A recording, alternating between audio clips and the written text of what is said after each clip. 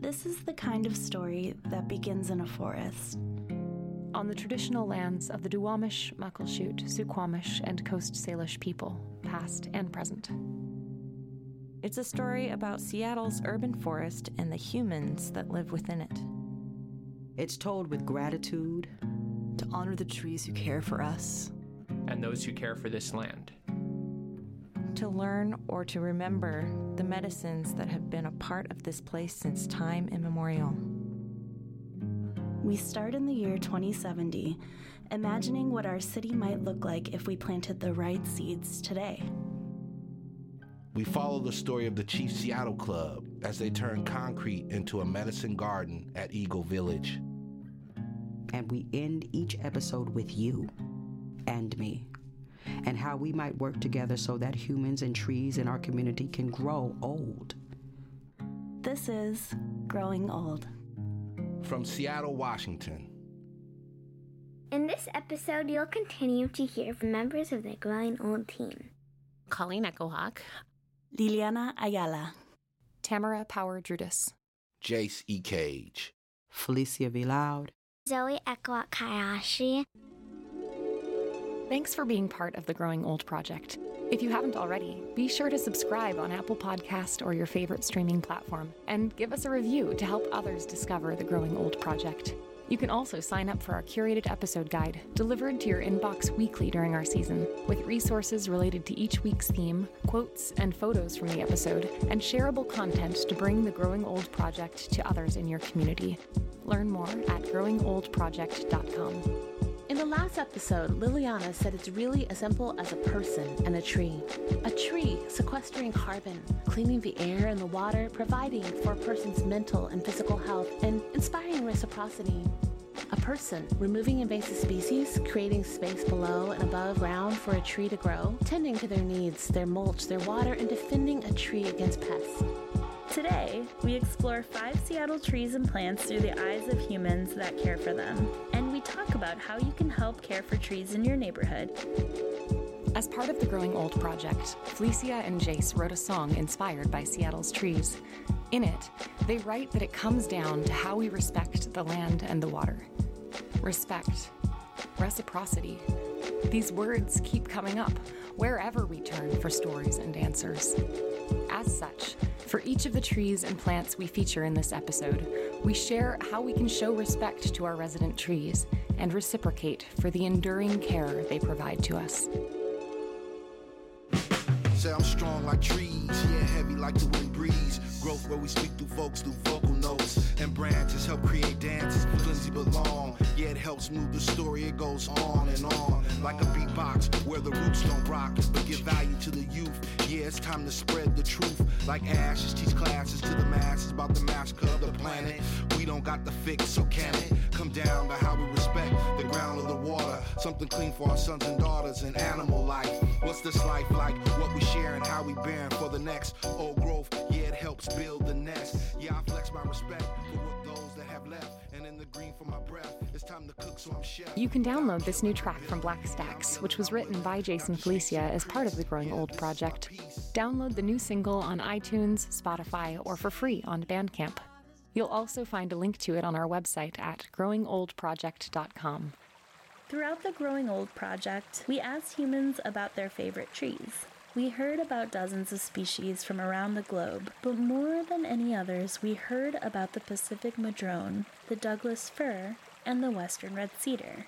These 3 are, by our estimation, Seattle's favorite trees.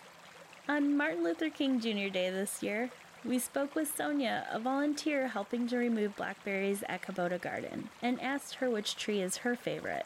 You know, I would say the Douglas fir. There's something very stoic about them in a very rugged way.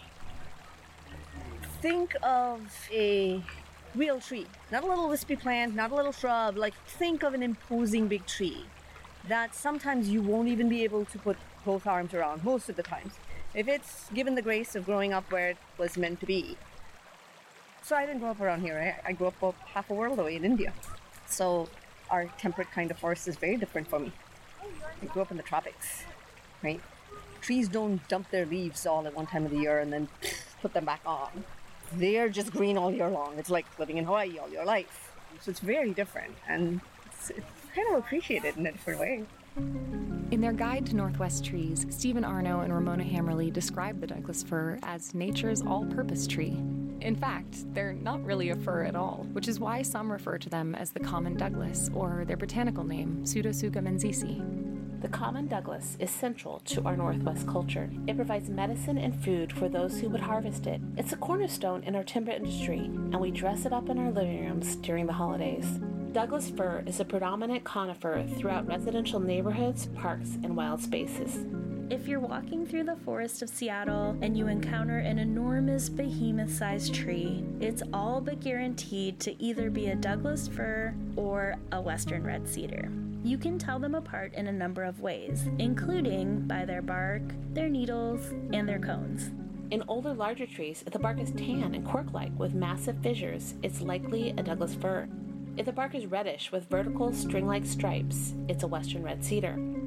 If you can get a good look at the needles, perhaps most closely examined on fallen branches, you can also see the distinction there. Douglas fir leaves are shaped like needles, but are soft to the touch and grow on all sides of the twigs, whereas western red cedar needles grow in flat, fern-like sprays. One of the most commonly used methods of identifying which tree you're looking at is to examine its cones. While western red cedars can grow to extraordinary size over the course of their sometimes 1,000-year lifespan, their tiny rosebud-shaped cones are comically small at about a half an inch in length. Doug firs, on the other hand, produce 1 to 4 inch cones with 3-pronged bracts poking out from between the scales. When it's given the space and time to grow slowly, Douglas firs can reach 500 years old, sometimes over 1,000. But Seattle owes much of our early success and economy to the Douglas fir as our all-purpose tree, so only a handful of ancient Douglas firs exist in our canopy today. Still, second-growth stands exist across our city, with Douglas firs reaching up to 200 feet tall. Sonia was one of hundreds of volunteers taking part in restoration projects across our city on MLK Day this year, hosted by organizations like Earth Corps and the Green Seattle Partnership. We asked her what was it about Kubota Garden that brought her there to volunteer. It is truly a refuge, and I feel like you come here and you realize how special places like these have become in the urban environments that we live in, and how really important it is to preserve them.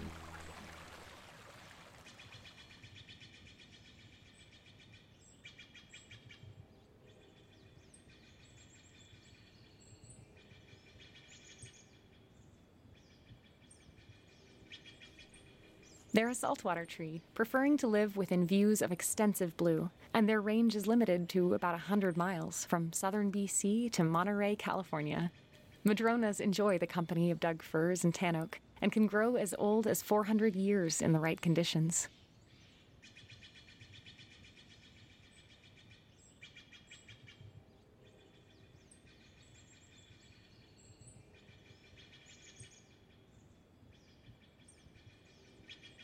Near my home, there is a park, a ravine in the south end of West Seattle, and this park has a beautiful grove of madrona, and these madrona overlook a vast stretch of blue, the Puget Sound. And when I walk in Seola Park, I never see many people, and this makes me feel like this is a grove of madronas meant for me. It makes me feel like it's a secret place where these trees enjoy being rooted while watching the waves go by. Here, in the heart of its range, the madrona is experiencing widespread decline. That's partly because we've been trying to suppress fires in Washington state for so long. That suppression method backfired, as we've seen elsewhere in the country, with only an increase in the severity and frequency of fires.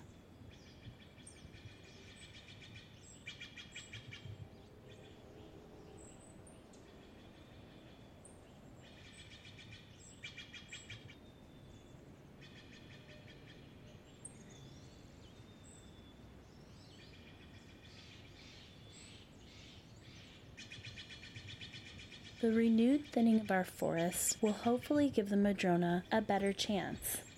But you can help them regain their range by planting more madronas in appropriate places throughout our city. If you're planting a madrone, plant it somewhere with well-drained soil and take care that its delicate roots are at a safe distance from any current or future construction. Perhaps the most beloved native tree to our area is one you're unlikely to find growing in Seattle's urban core. The western red cedar, which grows from Alaska down to California, holds a place of honor in many cultures and tribes. I'm always happy when I see a cedar tree. To me, cedar has such an incredible importance. In my tribe, and we have a lot of this in other tribes as well, the cedar is cleansing. When you've experienced a really hard thing, or you've gone through a really hard time, maybe it's a death, you get to have a cedar ceremony where you brush off all those negative and hard things that you've gone through. And so when I see a cedar along streetscape, it means something different to me than I think it might mean to someone else. At the Chief Seattle Club, we have traditional medicine people that come from, Swinomish and Yakima. They always bring cedar. We always have cedar branches in our gathering circle where we do all kinds of, ceremony. And I don't know, you breathe easier when you know that it's there and you know that there's protection there. Visitors to the Chief Seattle Club have to bring cedar from elsewhere because, unfortunately, there are no known cedar trees growing near the club in the Pioneer Square neighborhood. In fact, according to an interactive map of Seattle's street trees produced by Trees for Seattle, not a single native tree of any species resides along the streets of what is currently designated as the Pioneer Square Preservation District. This district, which is protected by an ordinance to preserve the unique historic and architectural character of Seattle's original downtown, is able to present none of the original ecology of the area. Sure, we've got plenty of the European little leaf linden and maple, and countless London planes from Asia. We've got red oak from the East Coast and ginkgo from China, but nowhere in the entire historic district of Pioneer Square will you find a street tree that could have been growing here in the early days of Seattle. No common Douglas, no madrone, no western red cedar, no white pine.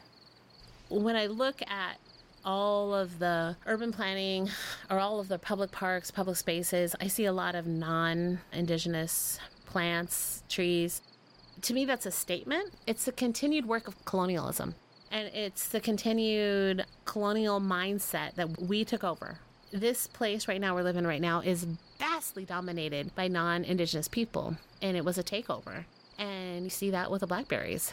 It's taken over and it's all over the place. And you see very little representation of indigenous plants, trees. And so I think as a part of the work of environmental justice, a part of the work of anti-racism is to say we will be intentional, and it is a matter of equity, to encourage all new planning to have indigenous plants, to have indigenous trees as part of this area.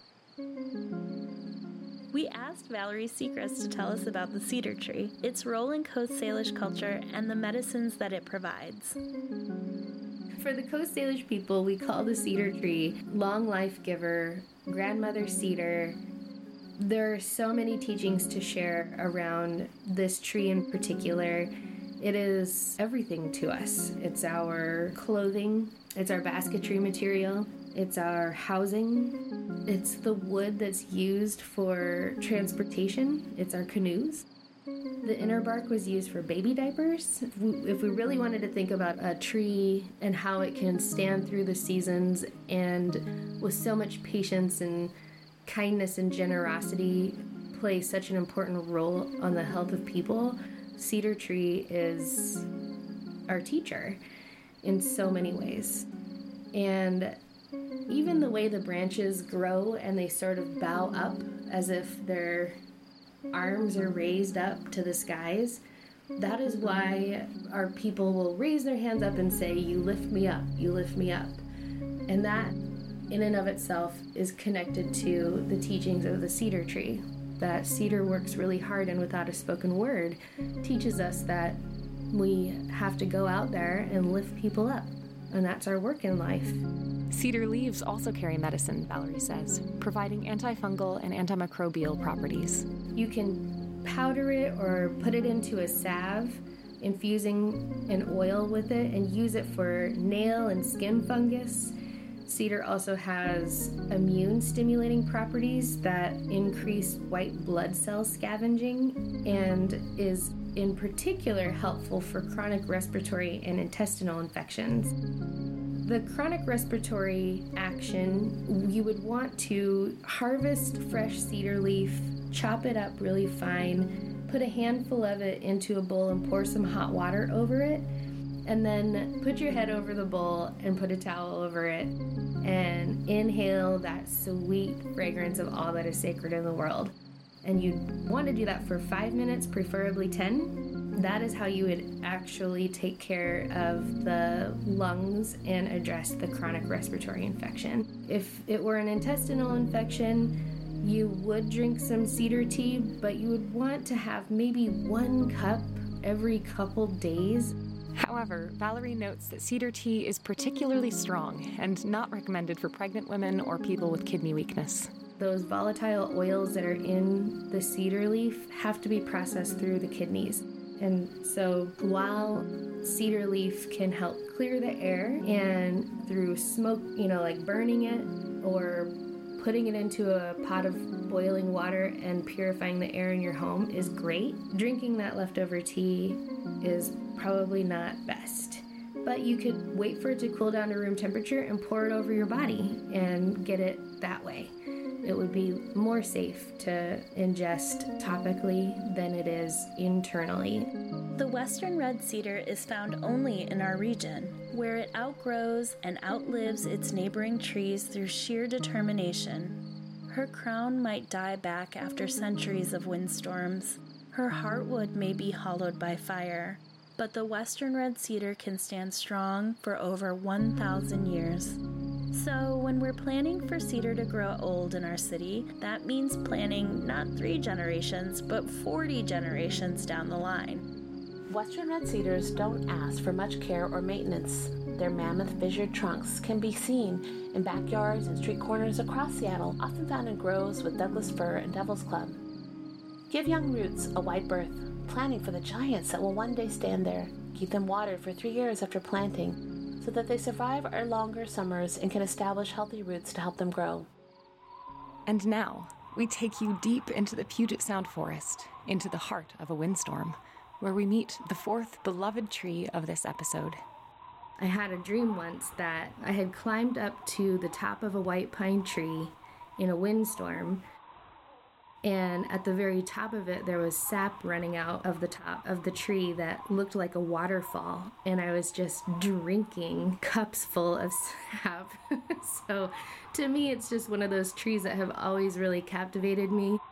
The western white pine in Valerie's dream likely stood about 60 feet tall, its silky long needles dancing in the wind and giving the tree its signature fuzzy appearance as she drank from its waterfall of sap.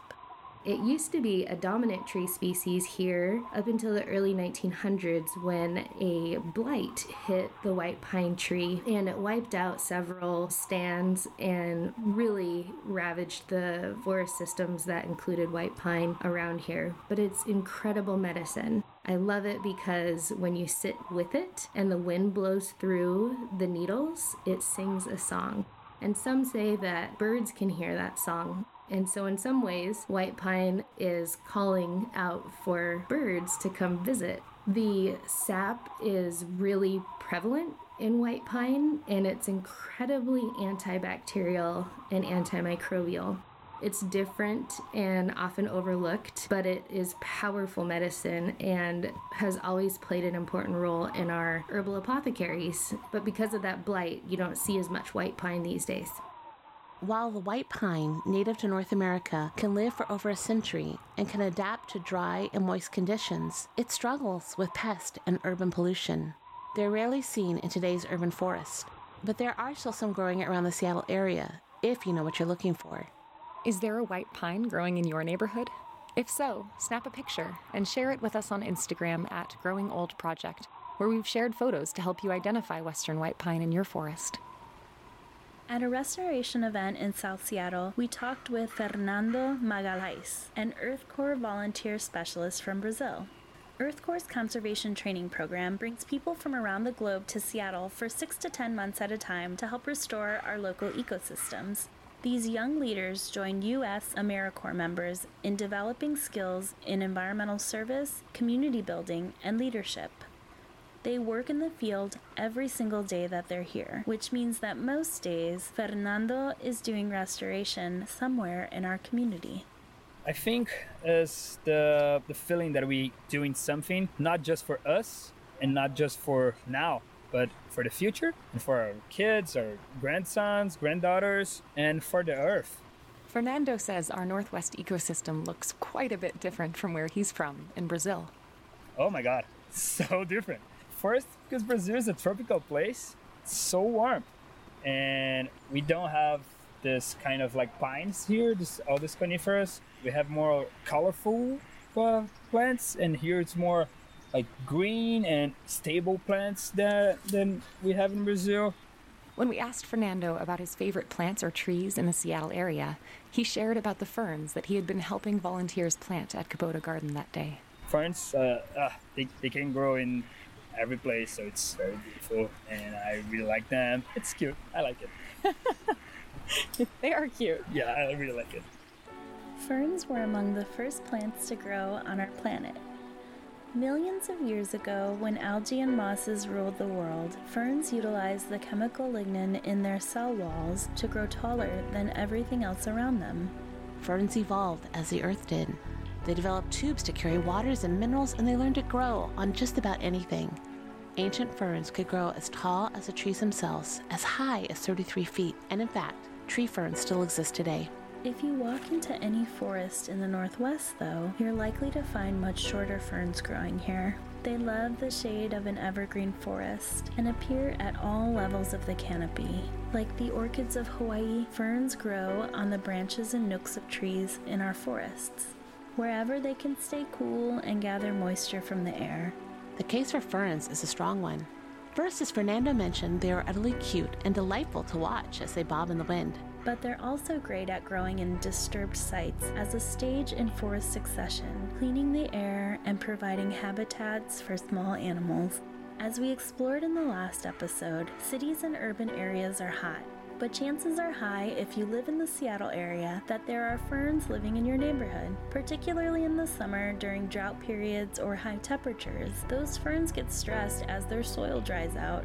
We can help them by keeping them watered throughout the summer heat or planting them in shaded areas where they're out of direct sunlight. What do we call this way of caring? This connection to a place, the kinship with trees, the transforming of concrete into medicine gardens and prairies. Is there a word for that? Perhaps not. Not in English, at least.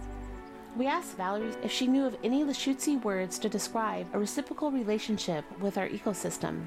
Lushootseed is spoken throughout the Salish region, including in the Muckleshoot, Suquamish, Snoqualmie, Puyallup, Nisqually, and Squaxin Island tribes. And while Valerie noted that she is not a Lushootseed speaker herself, she had some ideas nonetheless.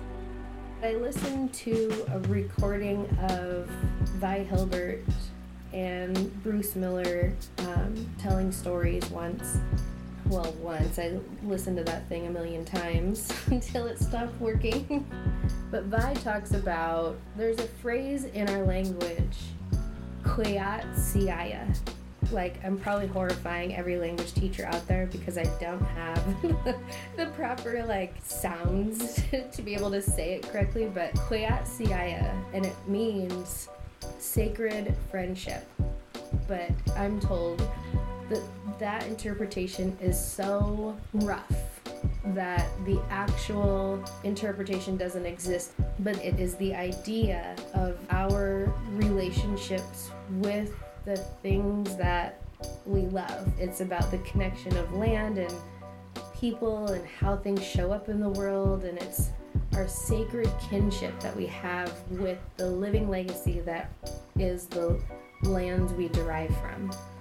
And the plants we adore and the sea life we organize our lives around, that is something so special that it doesn't even translate into English language. It's just a feeling. It's how you feel about something that sort of illuminates you or illuminates itself because you have such great admiration for it and love. And that's Koyatsiaya. At 8:50 a.m. on a Sunday morning in fall 2019, our team met in the parking lot of the Washington Park Arboretum, where we had come to ask about the trees we planned to encounter throughout the project, and met a champion Pacific crabapple growing old there. Just a little note, that's when I first got Valerie involved in this project, because I texted her and was like, what did Coast Salish people use crabapple for? We met with Jessica Farmer and David Zuckerman from the UW Botanic Gardens, who led us into the park to meet the tree. Come meet the team. All right. What a great Pacific Northwest day. I know. Yeah. I'm so excited about it. Yes. Because we're an arboretum, we're a heritage tree place, but there are 3 or 4 significant heritage trees here. Can you tell us what a heritage tree, like exactly, what's the definition what does that mean? Yeah, heritage tree is usually based on size or history or another factor that gives it great significance for our city. It's similar to champion trees, but heritage also brings into account the history of our city and what the tree may have meant to people for quite a long period of time, which is kind of cool for your project. The Arboretum has one of the most diverse plant collections in the world, with more oaks, maples, magnolias, hollies, pines, spruces, and firs than almost anywhere else. With over 500,000 visitors and over 10,000 people participating in educational programs each year, this park plays a big role in cultivating a sense of stewardship in Seattle. They host field trips and camps, hands-on training in everything from restoration pruning to caring for hummingbirds, and a nature preschool based entirely outdoors. They're outside in preschool all day, every day, unless the weather is hazardous. So if it's just cold or wet or whatever, they're out in it. The teachers like to say there's no such thing as bad weather, just bad clothing choices. There are a number of hands-on experiences available through the Arboretum and Botanical Garden, with both indoor and outdoor classrooms to learn skills like plant identification and botanical art, as well as wellness programming. We have these forest bathing walks that happen right now once a month, and folks come out and they have kind of like a guided meditation, a series of invitations to go through and slow down and experience nature more deeply. Forest bathing isn't one of those don't try this at home kind of things. We encourage you to try it, in fact. In his published guide to forest bathing, Dr. Ching Li, chairman of the Japanese Society for Forest Medicine, writes that Shinrin-yoku, or forest bathing, is about bathing in the forest atmosphere, not simply going for a walk. He writes, "This is not exercise, or hiking, or jogging. It is simply being in nature, connecting with it through our senses of sight, hearing, taste, smell, and touch. Indoors, we tend to use only 2 senses, our eyes and our ears. Outside is when we can smell the flowers, taste the fresh air, look at the changing colors of the trees, hear the birds singing, and feel the breeze on our skin. And when we open up our sense, we begin to connect to the natural world." The Arboretum, amongst other parks in Seattle, offers guided forest bathing walks, as well as trainings and workshops to help us care for the trees and plants around us. We asked David and Jessica what it would take to see more Northwest native trees growing along the streets of Seattle, particularly around the Chief Seattle Club in Pioneer Square. It's really hard for them to grow in that colonized urban environment that's been built. So it's a challenge in getting native trees into street tree plantings anywhere that you go. Why is that? Why? So they don't do as well as imported trees as street trees? A lot of planting strips are fairly narrow, right? And a lot of native trees need a lot of space to grow. Mm-hmm. So there's not a whole lot of native trees that are right-sized for street tree planting spaces. And then those that are smaller, vine maple is one, because there are a handful of species. Mm-hmm. But a lot of like our big conifers or big leaf maples and things like that are too large for the planting strips or the boxes if you're in more of a downtown kind of area. Because of all these barriers, it's rare to find a street tree growing old in Seattle or most cities. There are a lot of like structural soil cells and things like that that have been researched and developed for planting into tree boxes basically and sidewalks to help alleviate that as much as possible. Sometimes there's things where the cell will go continuously along the sidewalk underneath the surface so the roots can grow through a channel rather than just a box and things like that. If we want to see more large conifers and native trees growing in our urban canopy, we're going to have to make room for them, and we're going to need to take part in their stewardship and care. Throughout our project, we asked for advice on how best to show Seattle's trees that we care. Here are some of the ideas and tips we heard. Tips that, if we were all to start following, would help trees and humans in our community grow old. First, find a local tree and fall in love with them. Visit them regularly and keep an eye out for drooping foliage or a pest infestation. Bring them water in the summer and mulch from time to time. Learn to identify invasive species like blackberry or English ivy and volunteer to help remove them from our ecosystem. Plant trees that are native to your region. Give them at least 3 years of watering to help them get a strong start. Remember, the first year they sleep, the second year they creep, and the third year they leap. If you think you might need to remove a tree on your property, either for safety or for development reasons, call a certified arborist first to get advice on the project. Let them know that your preference is to preserve the tree if at all possible. If you're breaking ground on a new construction project, consider how neighbors might benefit from what you make space to plant there. Are there opportunities for new, large conifers to take root? For mini green spaces to thrive? Perhaps, dare we dream, even room for a camas prairie? If you live in Seattle, add your comments to the new tree ordinance draft when it comes out in 2020. This is our chance to provide constructive input toward that 2070 vision we imagined back in episode 1. And if nothing else, for those who are able, please take public transportation.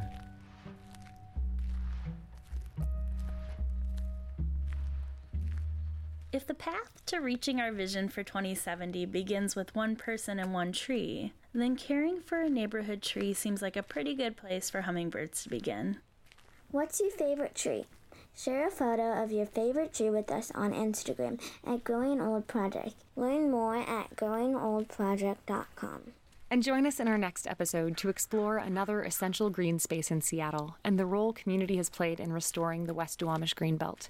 Subscribe to our series on Apple Podcast or your favorite streaming platform. And if you're enjoying Growing Old, give us a review and help others discover our series.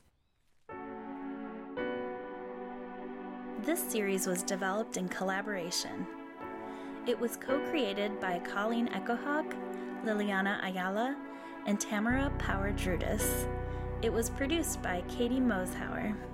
Music for the series was created by Lacey Warrior, Glass Heart String Choir, and Black Stacks. Promotion and marketing was provided by Katie Myers and the Vida Agency. Support for this project is provided by the Henry M. Jackson Foundation and Arts in the Parks, a partnership between the City of Seattle's Office of Arts and Culture and Seattle Parks and Recreation. This is Growing Old.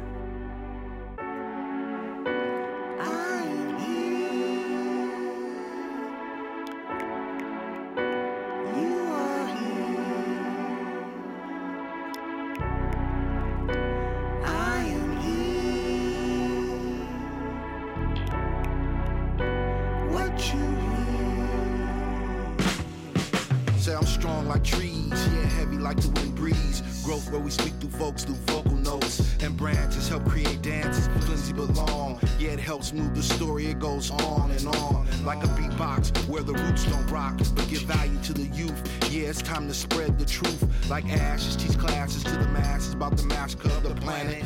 We don't got the fix, so can it come down to how we respect the ground of the water? Something clean for our sons and daughters and animal life. What's this life like? What we share and how we bearing for the next. Old growth, yeah, it helps build the nest. Yeah, I flex my respect for what those that have left. And in the green for my breath, it's time to cook, so I'm chef. Without killing but building. Yeah, I'm ill and I'm willing. Not the streets to the creeks. Yeah, this is my piece. I can't save your father's daughters. I can't save your mother's sons.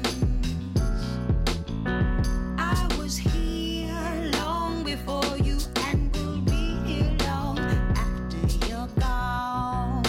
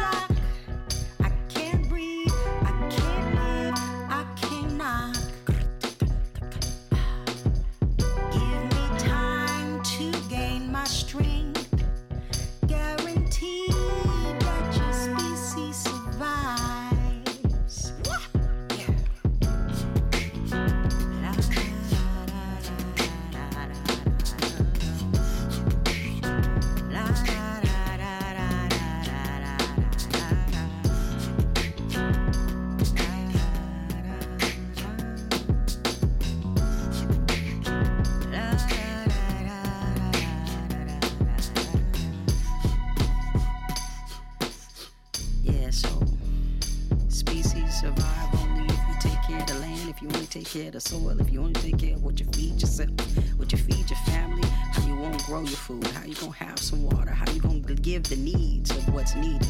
I'm just telling you, that's nothing new. If you take care of yourself, the earth will take care of you.